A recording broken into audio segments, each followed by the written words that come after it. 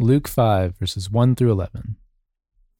On one occasion, while the crowd was pressing in on him to hear the word of God, he was standing by the lake of Gennesaret, and he saw two boats by the lake. But the fishermen had gone out of them and were washing their nets. Getting into one of the boats, which was Simon's, he asked him to put out a little from the land. And he sat down and he taught the people from the boat.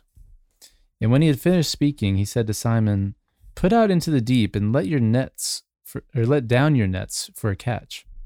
And Simon answered, "Master, we toiled all night and took nothing. But at your word, I will let down the nets." And when they had done this, they enclosed a large number of fish, and their nets were breaking. And they signaled to their partners in the other boat to come and help them. And they came and filled both of the boats so that they began to sink. But when Simon Peter saw it, he fell down at Jesus' knees, saying, "Depart from me, for I am a sinful man, O Lord." For he and all who were with him were astonished at the catch of fish that they had taken. And so also were James and John, sons of Zebedee, who were partners with Simon.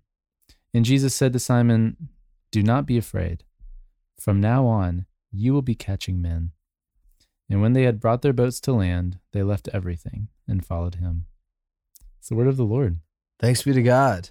What a great, just story. This is a great story. It's like, this is such a pivotal moment. Wow. Pivotal. I've had some epic slurring in the past few episodes because it's the end of the week, man. Yeah. But anyways, so Simon is called, and the first disciples are called, and this is so important. You and I wouldn't be here. There would be no church. Yep. If Jesus, had not built this trellis around his ministry and trained apostles and disciples, and who would become elders and pastors, who would raise up others, who would raise up others, who would start seminaries, who would train, pastors for generations. And so on this rock, I'll build my church. And this story always reminds me of Sunday school, these sorts of things, the stories that just sound really epic in the ears of a child. Primarily because they are in fact epic things that happened. And so Jesus, he goes and he teams up with an unlikely crowd, the fishermen. Yeah. And I think that's actually pretty applicable to today. The men of the sea, that's always been a very rough crowd. That's true. Just sailor talk, right? Yeah, and that's not to speak ill of our Christ Covenant members who are sailors. But cuss like a sailor, and it's still to this day is even people, shrimpers, oil riggers. Anyways, not to belabor that, but it's a motley crew, and they help Jesus make a little makeshift podium out in the water with his boat, and then Jesus performs this awesome miracle where they've had tough luck on the waters, and Jesus tells them to cast their nets, and then the nets can't even contain the abundance that he's put in them. And Simon Peter, Peter he's a very endearing Bible character or person because his highs are high, his lows are low. And here in Luke's account, he's the first one to kind of wholesale recognize and devote himself to the ministry of Christ. Yeah. So what are your thoughts, Jerry, on this passage? No, it's amazing. I mean, it's interesting to think about it based on what Jesus has been doing so far. He was tempted, he was rejected. He went and started proclaiming about God's kingdom kind of from those two situations after kind of demonstrating himself as the promised son to come. And so he's kind of proclaiming this kingdom. And I feel like here we're seeing a little bit of the abundance of that kingdom the nets couldn't hold it. It was something out of nothing. These were dry seas. Yeah. And and he gets all these fish. And so there's something to say there about God's kingdom. But the thing that just seems to be the pinnacle of the story is Simon Peter's response to Jesus. He doesn't even say anything about the fish. He's just like, I'm a sinful man. Oh, Yeah. Lord. He's just like encounters Jesus as the holy God. I mean, who else says anything like that except Isaiah? I mean, you were talking about Isaiah earlier. Yeah. And he recognizes the holiness of God. And what does he do? I'm talking about Isaiah. He says, I'm unworthy and I dwell within an unworthy people. I'm sinful. And that's what we see Peter do here. And of course, that's related to the fish situation and the astonishment with it. But I think that response is right and amazing. And it just seems to be like one of the reasons why Jesus wants to have Peter be a central figure in this kingdom that he is establishing. Is just that kind of response to Jesus that Peter consistently has. He fails, but he always comes back to the reality that, like, Lord, I'm a sinful man. And Jesus always responds graciously to him. Do not be afraid. And then he restores him, in a sense. You will be catching men from now on. So I just think that is an amazing thing to meditate on and think about.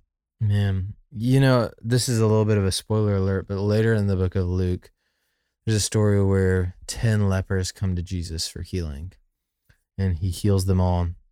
And they all go on their way. And then one is like, what am I doing? And he goes back, and when he sees that he's made well, he falls down and worships and gives thanks to Jesus.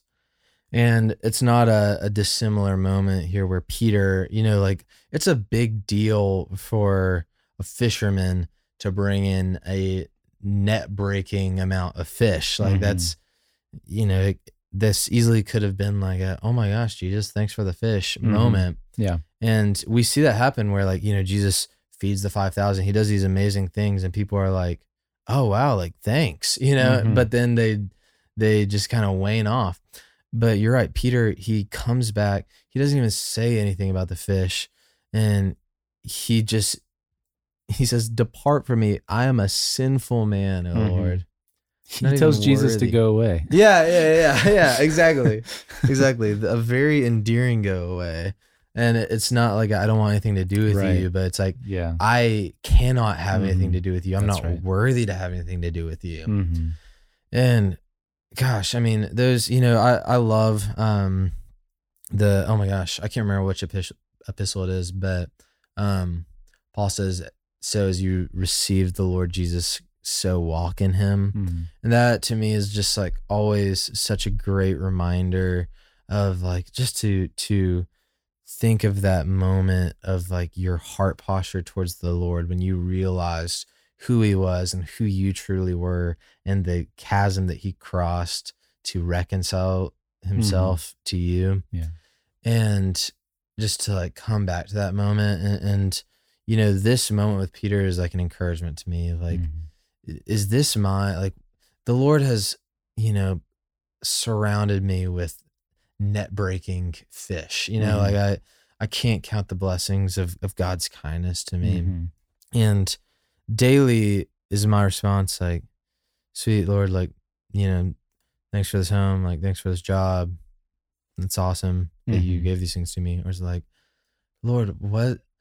I'm a sinful man. Yeah. And then when he says, follow me, you'll catch men, you'll be on my mission. Do I just leave everything else behind? That's so right. It's a great check for the heart posture of receiving God's blessings. As you were saying that, it just was just helping me to see here too, like in a sense, Jesus is like the great treasure. They left all the fish. Yeah. And in part because, I mean, they know where the fish come from, right? Like, why wouldn't we follow the one from whom all blessings flow? Yeah. And so, we should like freshly remember that now. I mean, he is the great reward.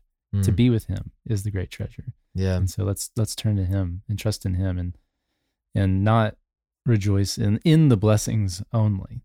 Yeah, and they left everything. Like they left their boats, and like they left their nets. Like that's like the most valuable asset to a fisherman. And if they had like gotten a little ways down the road with Jesus and realized this guy's crazy, like they don't even have their boats anymore. Like it was so self-abandoning. Yeah. Like the only possible good outcome would be that Jesus is the Messiah. Because if he's not, then everything's wasted. And so it's like, do you live that way, or are there things that you're trying to bring with you in following Jesus? Amen. And it's even like missiologically, it's like, is your yes on the table? Like, or are there things where it's like, I'll follow Jesus if he stays in Nazareth, Yeah, if he stays close to my job. Yeah, exactly. Yeah. So I'm convicted, so we better stop before I get any more convicted. But for Jeremy Brooks, this is Will Carlisle, and we both really, really hope to see you tomorrow on Our Daily Rhythm.